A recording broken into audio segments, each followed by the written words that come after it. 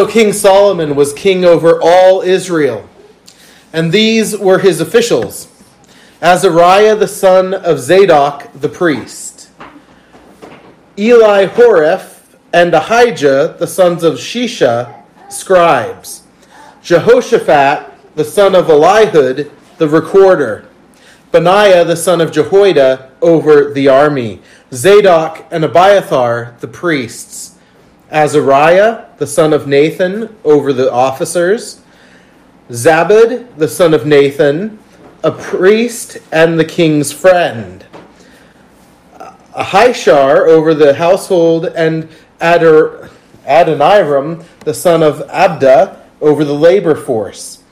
And Solomon had 12 governors over all Israel who provided food for the king and his household. Each one made provision for 1 month of the year.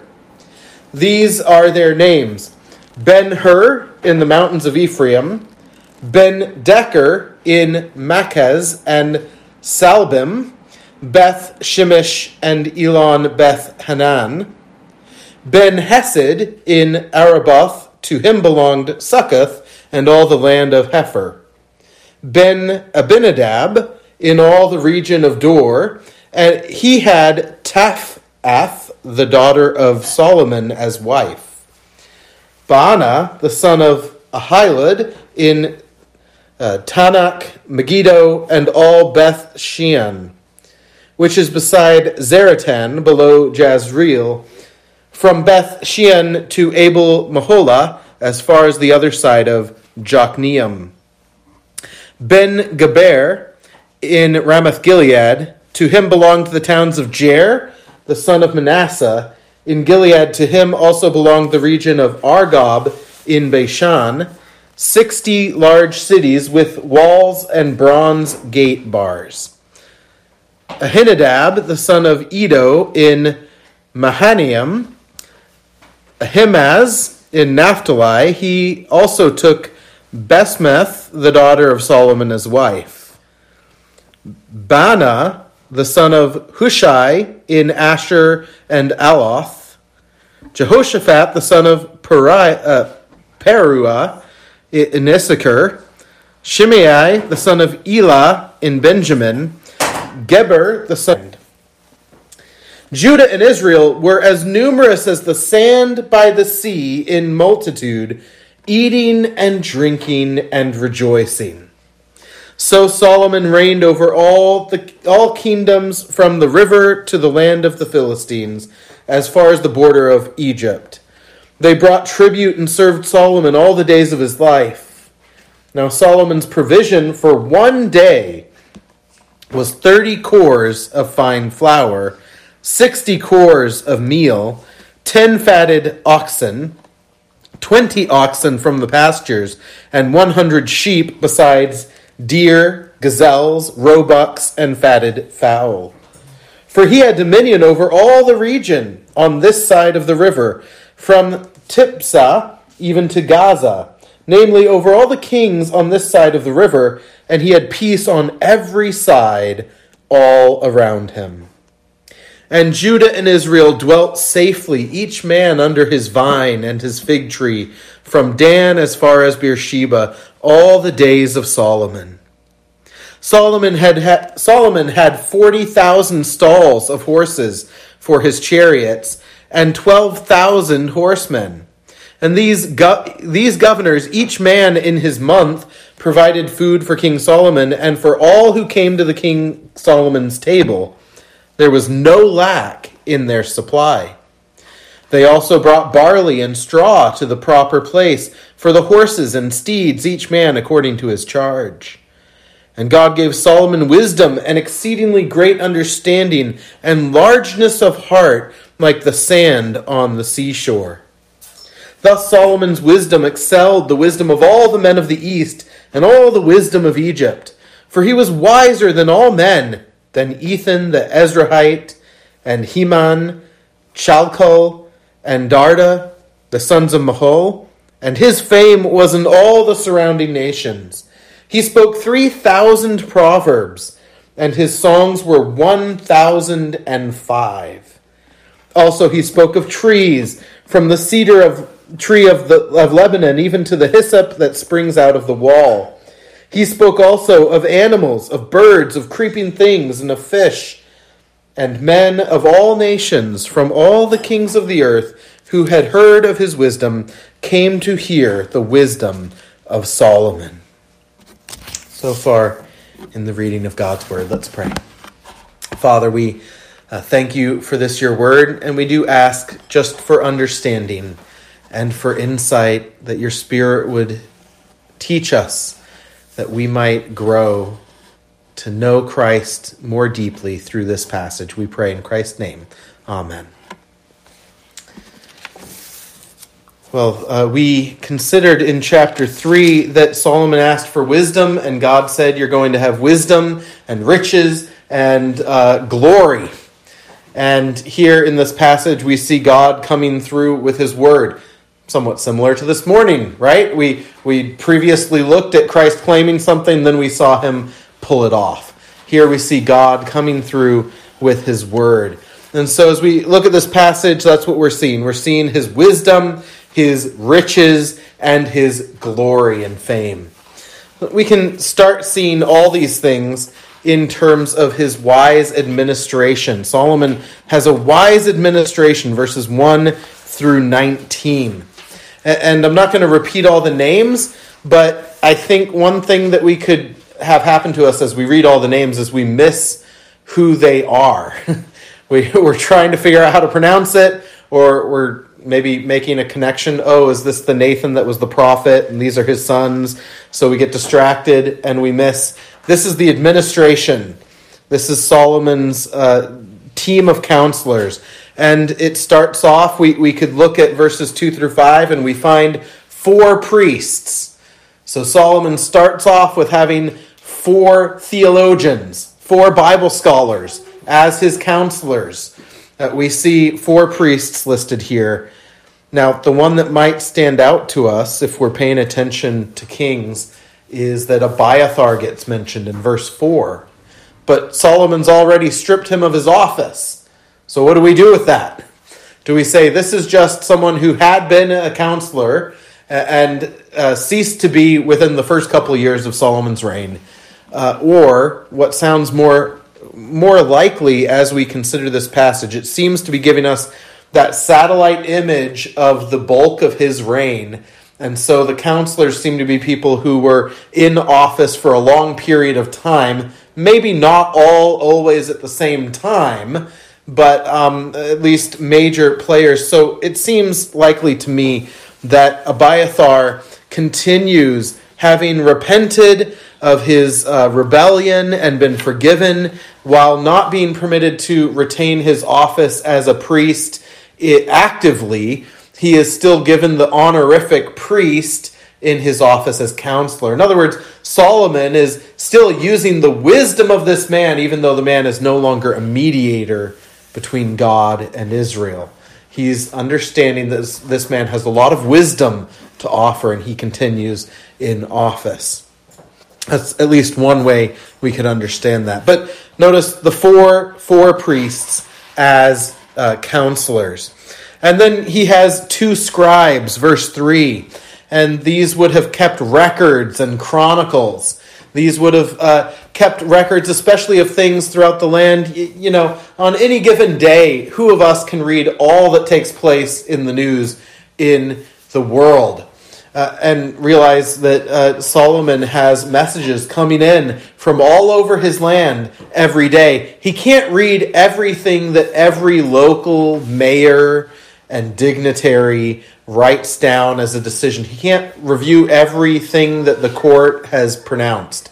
So he has these 2 men who are his scribes. They keep note of all of this in an orderly manner. Maybe when he's feeling insomnia, he does what Darius does and Nebuchadnezzar does, and has the scribes read to him so he can fall asleep. But he has 2 men who have an eye on the big picture of what's going on in the realm and are recording it. Then there's a recorder listed in verse 3. That took me a little off. What's the difference between a scribe and a recorder? But one of the commentaries suggests that the recorder was in charge of palace affairs. communicating public needs to the king and acting as the king's spokesperson. And so that is a little bit of a nuance, isn't it? It's almost like a... my mind's blank now, but the secretary in charge of media or whatever. That would be somewhat what this recorder is. So someone who's relating between the people and the king in that city, in the capital, what's going on. And then there's a strong commander-in-chief of the army, verse 4, whom we happen to know is also a very godly man.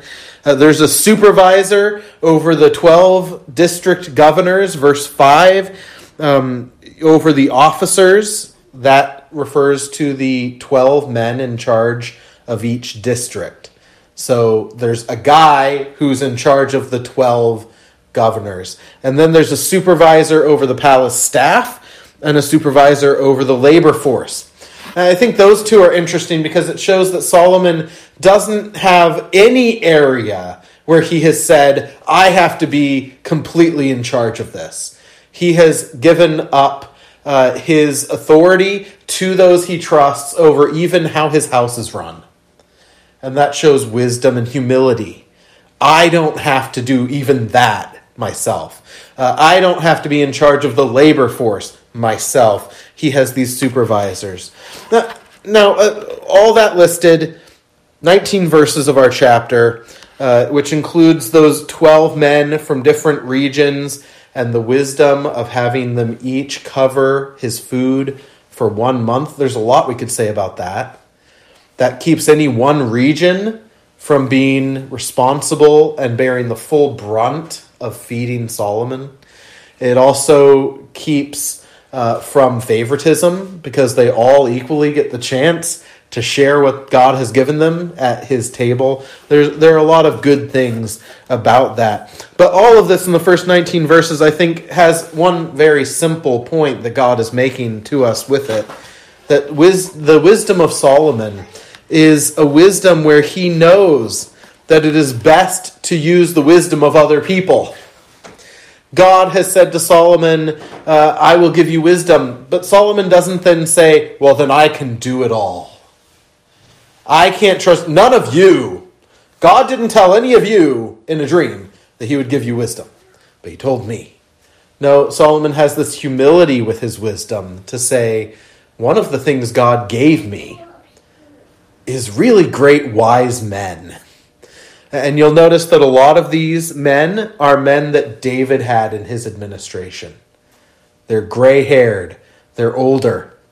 The ones that are younger tend to be the sons of men who were David's chief prophet or other administrators. In other words, the young ones even have been trained and mentored at home by older men as well. And so Solomon has this humility to say, I may have been given this wisdom from God, but I need to know what Abiathar thinks. Well, he's disgraced as a priest. Why would you listen to him? Because he has wisdom. And God gave that to him through many tears and pains and suffering and hardships. And I need to listen to that. So Solomon has this wisdom. And that's something that comes out in the Proverbs, doesn't it? The importance of advice and counsel. Originally, I was going to have us do a responsive reading of Proverbs on those topics. But here are just a few that you could look up. You could look up Proverbs 12, verse 15, or Proverbs 20, verse 18. But I'll share just these two. Proverbs 13, verse 10. Through presumption comes nothing but strife, but with those who receive counsel is wisdom. Well, that's pretty much what we're being told in this chapter as well. Proverbs 15, verse 22. Without consultation, plans are frustrated, but with many counselors, they succeed. Now that's what we're being shown in these 19 verses as well, isn't it? Solomon has 12 chief counselors, and he listens to them, and his plans aren't frustrated. It's astonishing, the wisdom that there is in humility and receiving counsel. Well, verses 20 through 28, we see Solomon's prosperous wisdom. And this is in a variety of ways. We're shown his prosperity in terms of the size of the population. Verse 20. Notice all it says. It doesn't give you a number. What does it give you? The promise of God to Abraham fulfilled.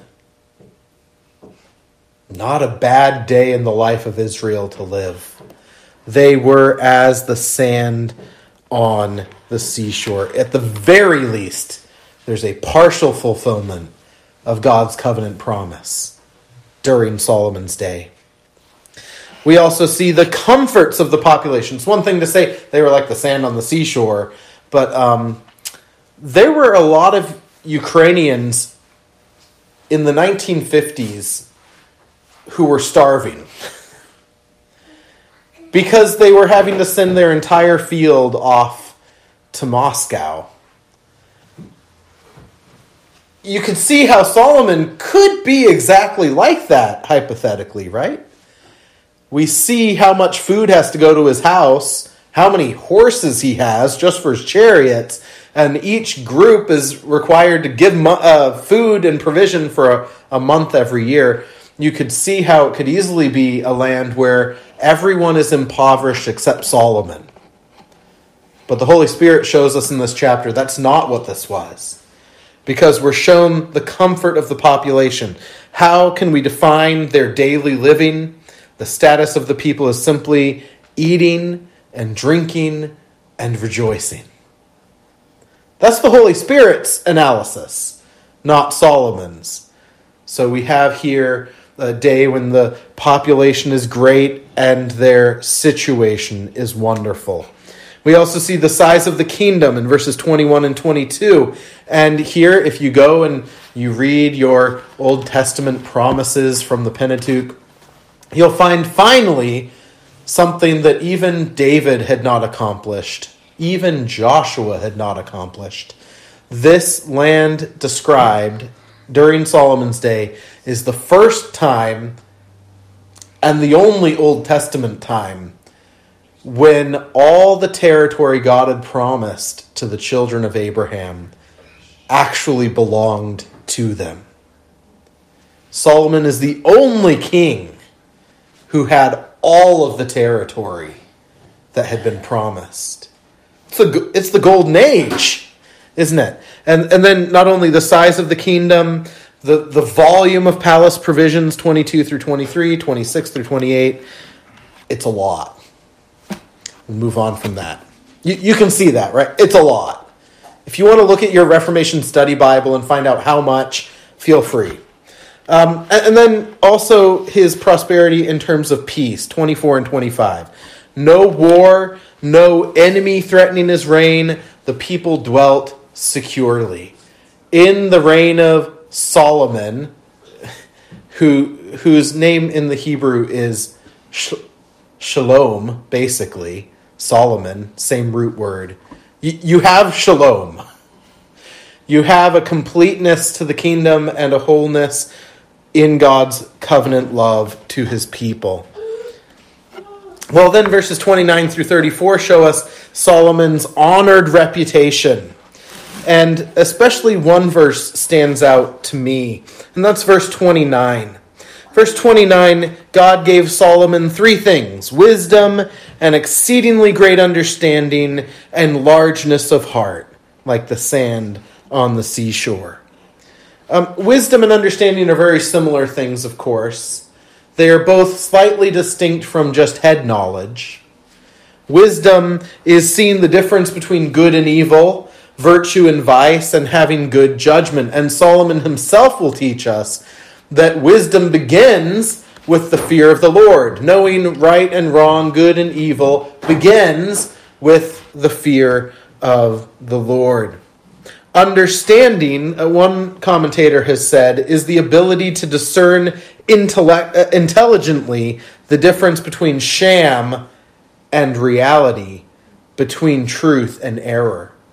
So not just having head knowledge, but being able to look at all the stuff thrown at you and say, I don't believe that. it's a slight nuance from wisdom, but it's an important one, isn't it? He had both. The moral, ethical wisdom, the just smart understanding and ability to see through lies. And then he had largeness of heart from God. That's an interesting phrase, isn't it? Some commentators say that simply means he had a lot of interests. He had largeness of heart. He had a lot of interests.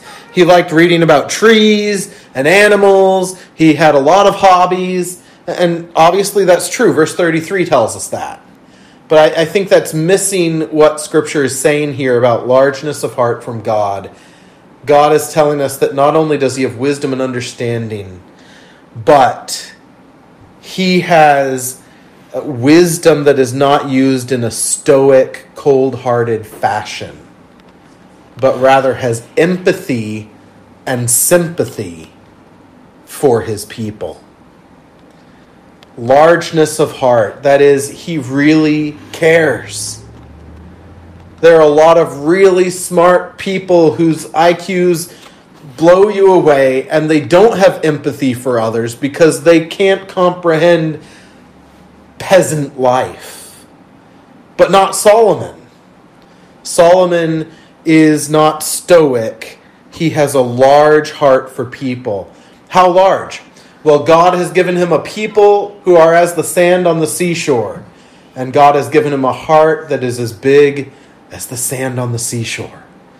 God has given him a heart that cares for all the people. And I think that example of that last passage we looked at with the two women, when we see Solomon saying, "You both claim it's your kid, bring me a sword." Here we're being told, this largeness of heart, we're being told that when he said, "Bring me a sword," he wasn't being cold-hearted and vicious, but that he really cared for these women. Cared for both of them, I think. The one who lied out of her grief and the one who was fearful for her child. And Solomon's heart was big enough in wisdom to care for both. Largeness of heart. In that way, I think this wisdom combined with largeness of heart is such a wonderful shadow pointing us ahead to a sympathetic high priest, Jesus Christ. Well, this wisdom, understanding of heart, understanding and large heart are such that he surpassed all the famous philosophers and scholars of his day. Verse 31. And this was true to such an extent that all the kingdoms around didn't just acknowledge he was smart, but they looked to receive his guidance. Verse 34. He was so great that instead of going to war with him out of fear of his brilliance, they instead sought his counsel in their affairs. And this wisdom has also been handed down to us, we're told, for several of the vast quantity of things. Here we have 3,000 proverbs. The children's coloring page, I haven't counted, but the children's coloring page claims 500 of those made it into the book of Proverbs. So I think that sounds like about a fair estimate. We got quite a few out of the 3,000 proverbs. His songs were 1,005. And the historic position, traditional position, is that we've received one of those. I think that's probably accurate. He wrote many things, and we have 3 books that traditionally have been tied to Solomon in God's Word by the inspiration of the Holy Spirit. That's a wonderful thing when we see such a wise king, to think we can go and we can learn at his feet today as well. Well, all of this is God showing us that he came through with the riches and the honor and the blessings which he gave to Solomon. But obviously, you all know where we have to go next in looking at this passage. We need to go to the one who's greater than Solomon, as we will with all of the sermons, hopefully, in this series. So as we think about the greater than Solomon, I was thinking about each of the three sections, the three main points this evening, and how they apply in terms of Christ. We can think about Christ's prosperous wisdom as we think about all that prosperity we just considered in terms of verses 20 through 28 regarding Solomon. And in the New Testament, we find Christ greater at every point. We have the size of the population. With Solomon, the size reflected the fulfillment of God's promises to Abraham. But notice how it's applied in the New Testament. While the population is as the sands of the seashore, and the territory of Solomon encompasses the boundaries of the promised land in Genesis 12, with the death of Solomon, all of that starts crumbling, doesn't it? Immediately the people die. Immediately the people lose their territory. Immediately they lose their riches. And yet in the New Testament we're shown Christ's reign. Sands of the seashore. Revelation 7:9. After this I looked, and behold, a great multitude that no one could number, from every nation and from all tribes and peoples and languages, standing before the throne and before the Lamb. There, something better than what happened under Solomon takes place. Solomon's day only fulfilled half of what God promised Abraham, but it didn't fulfill the blessing of the whole world through Abraham's seed, at least not to a very great extent for the world. But here in Revelation 7:9, we have Christ, his great multitude, made up of every tribe, tongue, peoples, and languages. Regarding the territory, the new heavens and the new earth have no boundary. Ezekiel points us ahead to this at one point. He gives us the size of the temple, and if you went and actually measured it out, it was the size of all of Jerusalem. And he gives us the measurements of Jerusalem, and it's the size of all of Judea. And he gives us the boundaries of Israel as a whole, and it's what it was under Solomon. He's pointing us ahead to something bigger and better than Solomon, and that's what we have in the book of Revelation. That's what we have when Paul talks about the new heavens and the new earth, a place with no boundary. The reign of Christ knows no end. And regarding peace, again, Solomon died and the peace falls apart. He's not even dead in his grave. The people come to his son and complain. But with Christ, there will be no end of the peace forever and ever. Or we could think about another section of this passage with regard to Christ, Christ's honored reputation. As we think about that last section where his fame is seen, verses 29 through 34. And we can reflect very basically, simply that Christ's name and fame are much more adored. The people sought Solomon's advice, but one day all knees and all crowns will fall before this king. There won't be other kings coming to get advice, because all the kings will bow before the King of Kings, Jesus Christ, in the new heavens and the new earth, which will resound with his praises forever and ever. And then there's that third section of the chapter, Solomon's wise administration. And that too we see bigger and better in the new covenant age in Christ. Now, Solomon needed these wise counselors, and Christ doesn't. But isn't it interesting that Christ, who does not need others, still makes use of others in the administration of his kingdom here on earth? That's what we find in the New Testament. When Christ appoints some overseers, pastors and elders, some deacons, to build upon the teaching of the apostles, to direct the saints in the use of their gifts in the service of God. That's an administration. And he, on the throne, has his regional, he has his local, administrators doing a work. He doesn't need it. He is the only wise God before whom all will be laid bare. And yet he has chosen to give us overseers in the church. He has given this for the use of discipline and correction. Reflect on what we said in the Shorter Catechism, that he subdues and he disciplines, he corrects, he guards his people. All of that is done through discipline. The administration of the sacraments and the proclamation of the word are his way of governing his people on the local level. And he does that through local administrators.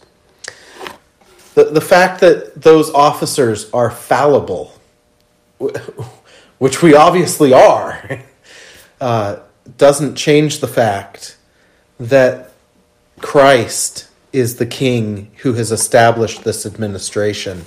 And I think that should mean two things, which sadly aren't always true in the church today, but ought to be. First, I think addressed to church officers, is that if church officers are a part of Christ's wise administration, then church officers ought to take their calling very seriously and humbly. Whether that's deacon or elder or pastor, we need to take our calling very humbly and seriously, because we don't serve ourselves or our ambitions, but the King.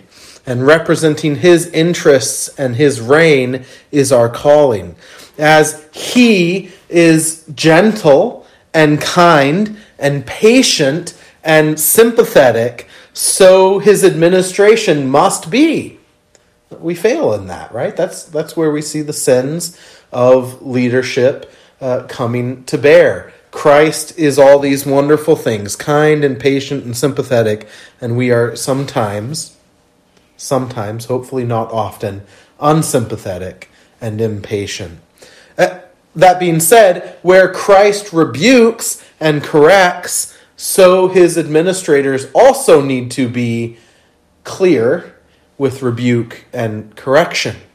We sometimes fail there as well, because we don't want to be a bad guy. But we need to remember at times that we are his administrators. It's the King's name that is on the line here. So church officers need to take their calling very seriously and humbly. But the fact that church officers and church government is part of Christ's wise administration here on earth also means that believers ought to hold a high view of church government. We all, as believers, ought to think of church government as a gift from God, as his way of caring for us, not as a necessary evil or even as the problem with Christianity. And isn't it true? We are very tempted, maybe in a very large way in the West, because we are Protestant, we broke away from Rome and all of its tyranny. We are independent, or we are whatever, fill in your blank. And so we have this negative view, and it's what we see in evangelicalism in America right now. People wanting to be Christian without the church. Well, why are they really saying that? Well, they want to be Christian without the administrators. They want to be part of Christ's kingdom without Christ's rule.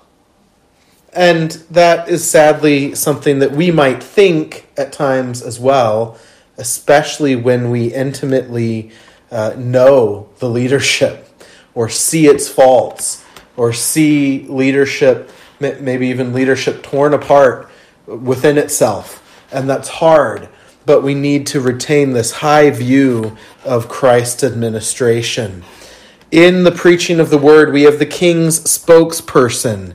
In the administration of baptism, the elders serve as scribes and registers of the visible church. In the administration of the Lord's Supper, the elder acts as a butler at the table of the king, administering in the right season the food which God has provided for his people. the church discipline. We have Christ's representatives who ought with largeness of heart to bring his loving discipline upon those whom he loves. Because remember, his discipline is what he brings on those he loves. And so even church discipline we ought to see, as Jay Adams used to say, church discipline is every Christian's privilege. What a thought, because it's in the administration of King Jesus. All this is his reign. So let us celebrate his wisdom by which he governs us today, even through fallible, sinful, and failing men, through which, though, he will, in his infinite sovereignty and wisdom, bring us to the eternal kingdom in the end of joy and glory, where he will cause us to feast with him forever and ever and know the brightness of his face. Let's pray.